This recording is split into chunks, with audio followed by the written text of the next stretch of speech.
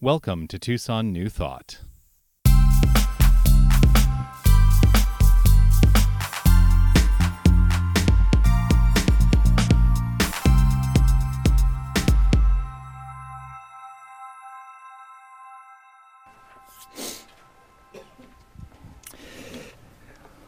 You ready for another dot? Yeah.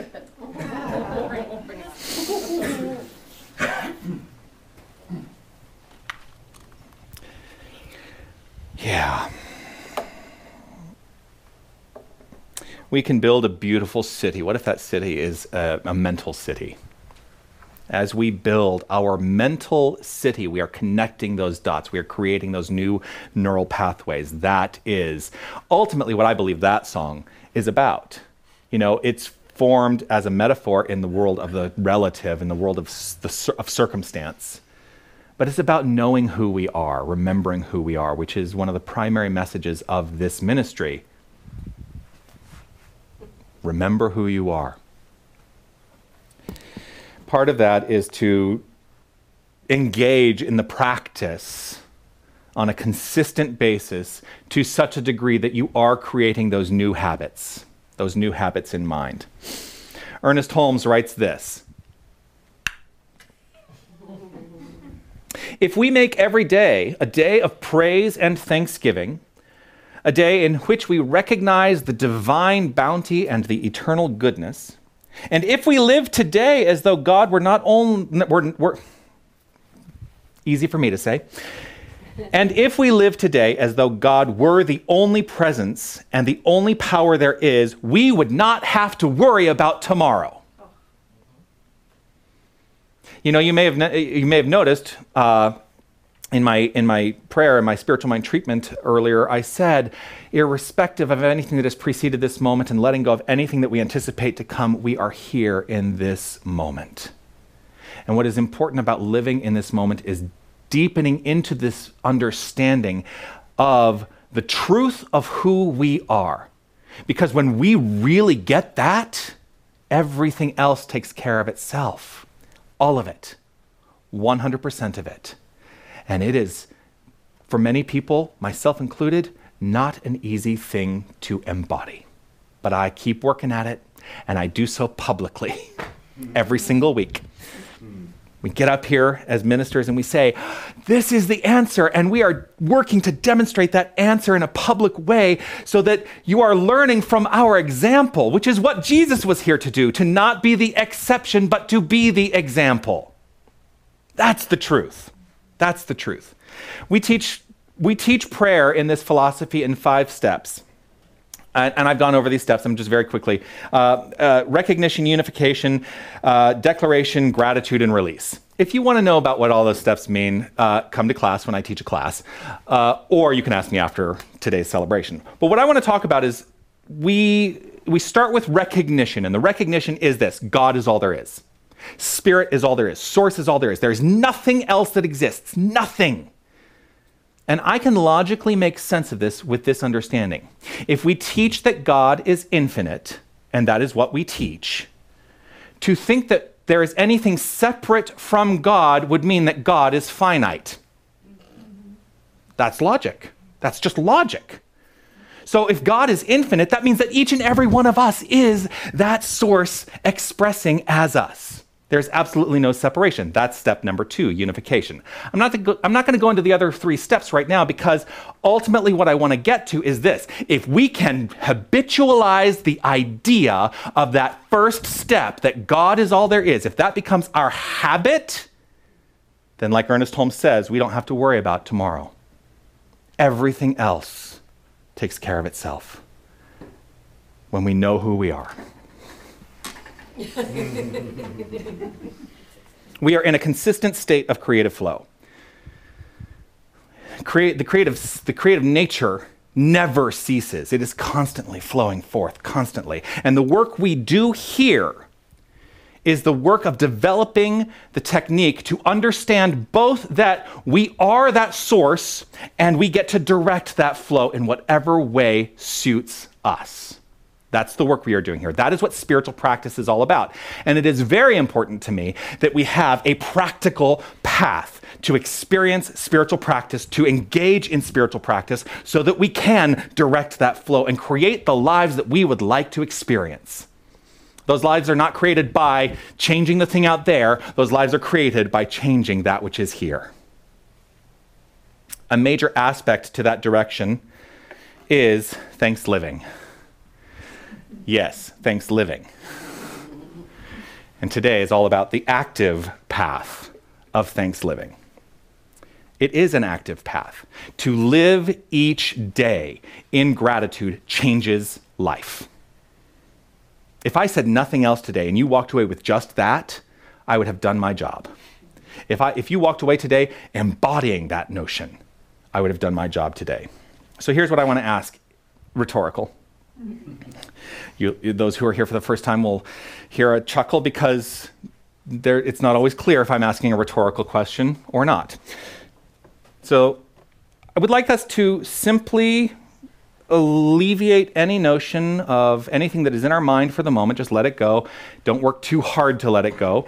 Just let go of whatever's in your mind, and I'm going to ask you this question. And I just want you to get in touch right here and right now with the first thing that comes up for you. So as we release whatever it is in our mind and allow this question, what is it I want to build in my life?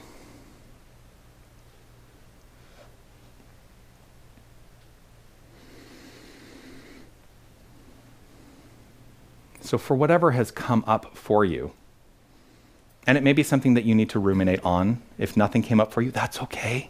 You get to carry this question with you. And sometimes there's great benefit to living the question, to allowing that question to be alive as part of our experience. Just allow ourselves to live the question.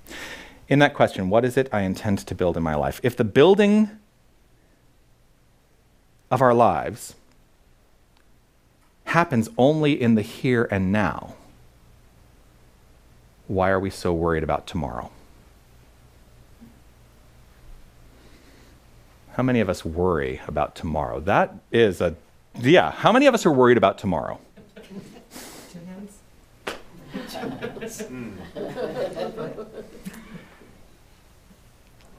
I have a bit of advice for you.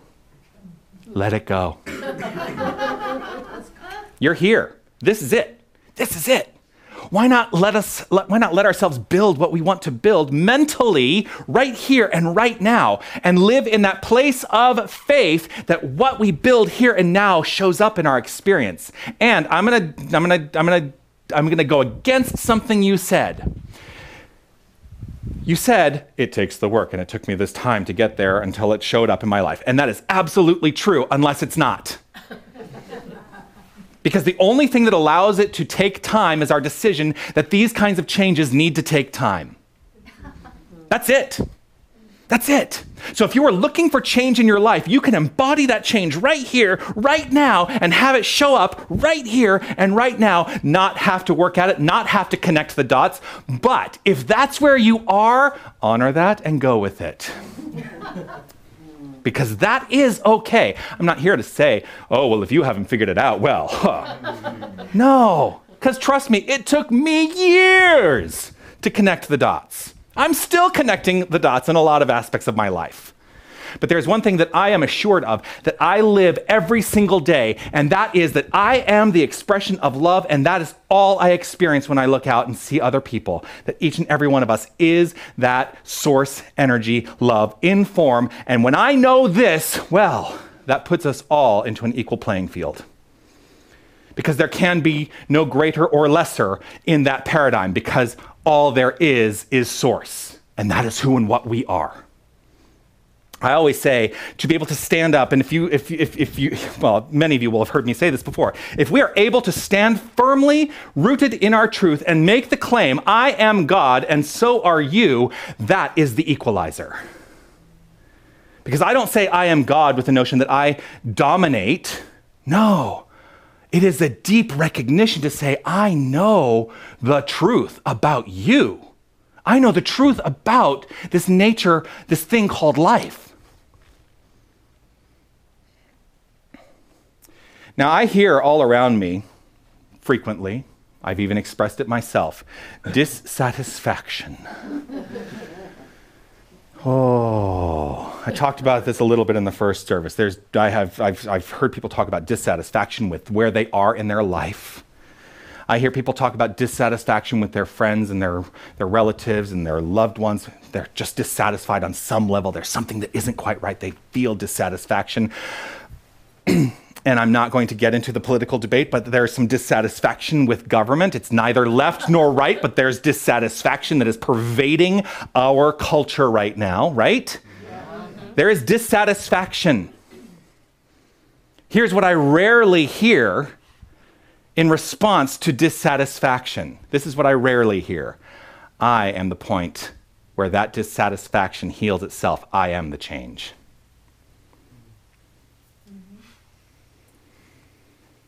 It seems easier to live in the complaints. It seems easier to live in the blame. These are things that we are socialized to do. But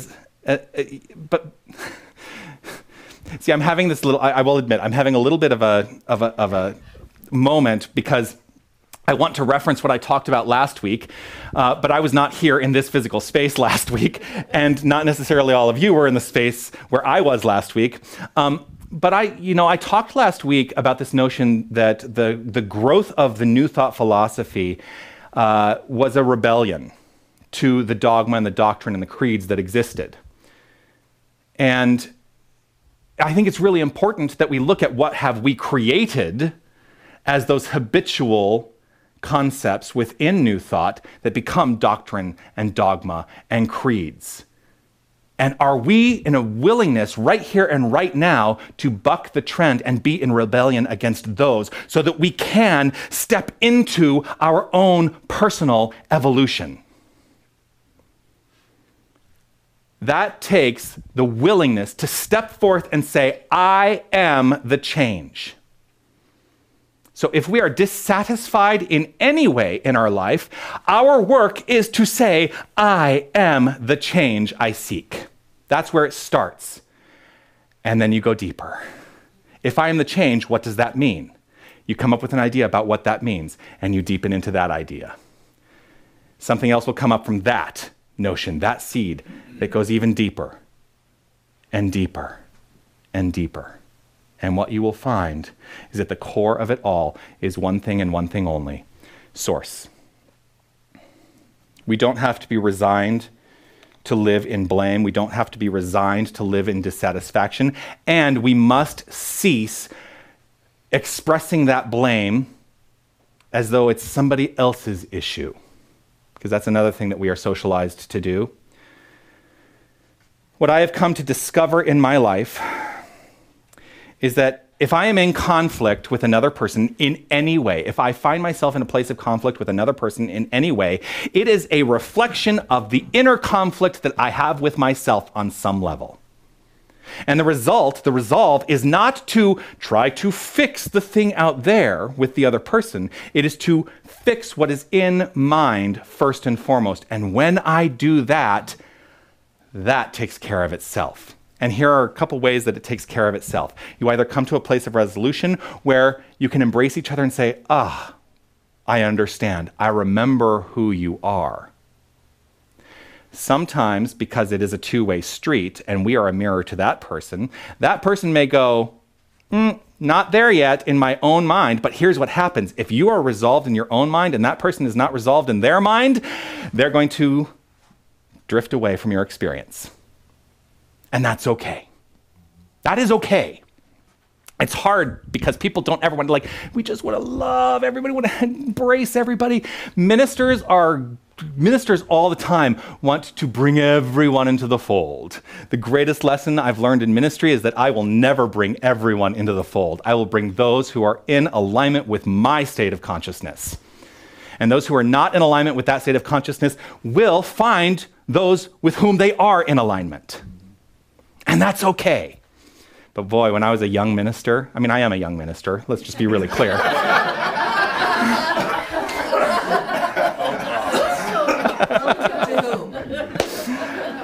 I know that Logan likes to call me an elder. I am a young man. I've been a minister for 7 years. Actually, 8 years. I've been a minister for 8 years. Only 8 years. But I think about where I've come to in that time and my own personal spiritual growth.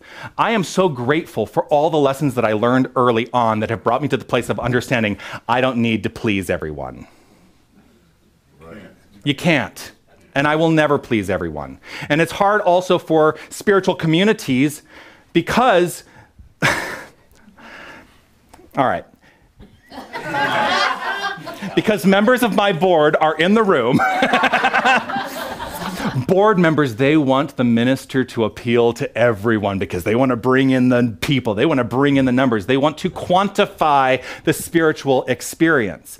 And that is okay, except that that's not what my goal is.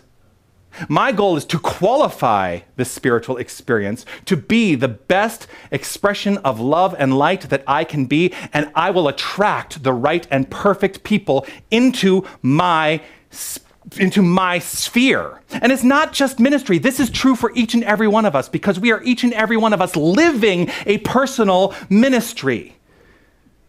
So as we become habitualized into the truth of who we are, we bring into our sphere those who are in alignment with that. So the work is always, always, always about us.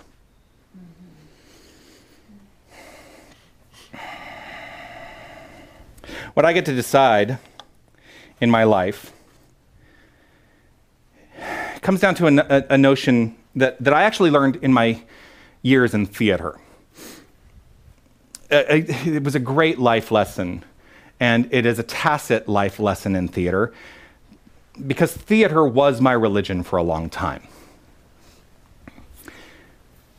One of the lessons I learned is that I can take any script, that exists, and I can make it either a comedy or a tragedy based on my point of view.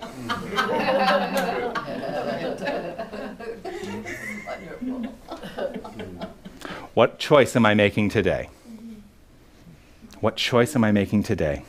The actor, in the approach to the script, needs to understand their point of view around that script in alignment with what the director is saying. So if the director is the infinite source, and I guarantee you, in theater, the director is the infinite source.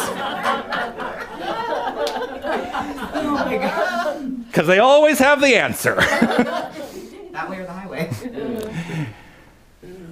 So if I'm allowing myself to be in alignment with the infinite source, understanding my point of view about the script of my life, then I choose whether I'm living a comedy or a tragedy. In life, we would do well to explore and understand those points of view. It takes work. Oh. So what approach are you taking with the script of your life? Are you living a comedy or are you living a tragedy? Because you're the one who decides how that story is going to unfold and continue. You get to decide. I'm going to remind you of this quote. If we make every day a day of praise and thanksgiving, a day in which we recognize the divine bounty and the eternal goodness, and if we live today as though God were the only presence and the only power there is, we would not have to worry about tomorrow. I feel like I should go lay on a beach. The mind is working all the time. The mind is working all the time, creating habits. Now, again, it is no mistake. A lot of what you talk about today is about habit. And of course, it is reflected in what I had to say today. Because the universe is always working perfectly. Because I draw into my sphere exactly what is required for my experience of life that day. See, I get to just be the demonstration right in front of you. The brain, so the mind is working all the time, right? The brain, the physical brain, is a tool of mind. It's like a radio station. Well, it's actually not like the station. The infinite is the station. The brain is like the receptor, right? It is the receptor. And as we utilize what we are taking in, we are creating those new neural pathways. You didn't know I was going to talk about neural pathways today, did you? We create new habits. So here's the thing. If we do not make a practice of gratitude, the mind will not register it, and the brain will not create the neural pathway that is in alignment with gratitude.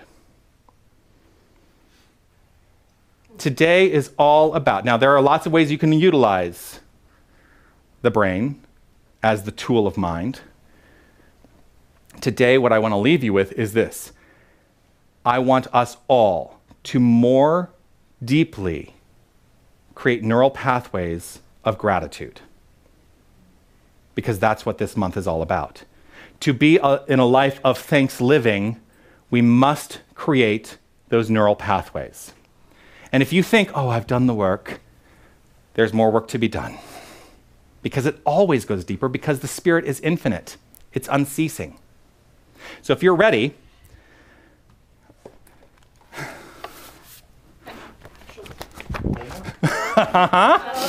yeah, right? There is going to be that. So those who are new to this center, one thing I do in my talks every week is I determine what I would like to be the homework for that week. I will always remind you, it is your decision whether or not you actually do the homework, but I'm going to encourage it. This homework is not just 1 week. This homework is 3 weeks. 21 days. Because there is suggestion that it takes 21 days to create a new neural pathway, right? So what I would like you to do, take one and pass it along. Super easy. Actually, I should hold one. If you're watching online, you don't need the piece of paper because I'm going to explain what this is. So create your own piece of paper. The piece of paper that is going around is something that I would like you to keep on your bedside table. And either every night before you go to bed, which is going to be my primary suggestion, or the first thing when you wake up, I would like you to very simply write down 3 things for which you are grateful. It doesn't have to be a novel. It can be 1 word. You can repeat day to day. That's okay. But I want you to do the actual physical act of writing it down for this purpose, because that activity in the physical world affects the physical form of the brain, which is in alignment with the mental cause, and that is helping to create those neural pathways. As you write it down. Now, the reason I'm suggesting you do it before you go to bed is because if this is the last thing that you put your mind on when you go into your dream state, you're actually activating the subconscious to root yourself in that new paradigm. But you can do it when you get up. You get to decide. I want you to do this every day for 21 days. Now, the other thing about the homework is I rarely follow up. But I may put a little note in my phone that says follow up with the 21-day gratitude and see what has unfolded. So don't be surprised if on December, whatever that is, I think it's I don't know. Whatever that Sunday is, don't be surprised if I follow up. So does that sound like some good practical work to be done? Yes. Because we are nothing if not practical in this philosophy, and the degree to which we engage in a practical way is the degree to which we actually use the tools to change our lives. Namaste.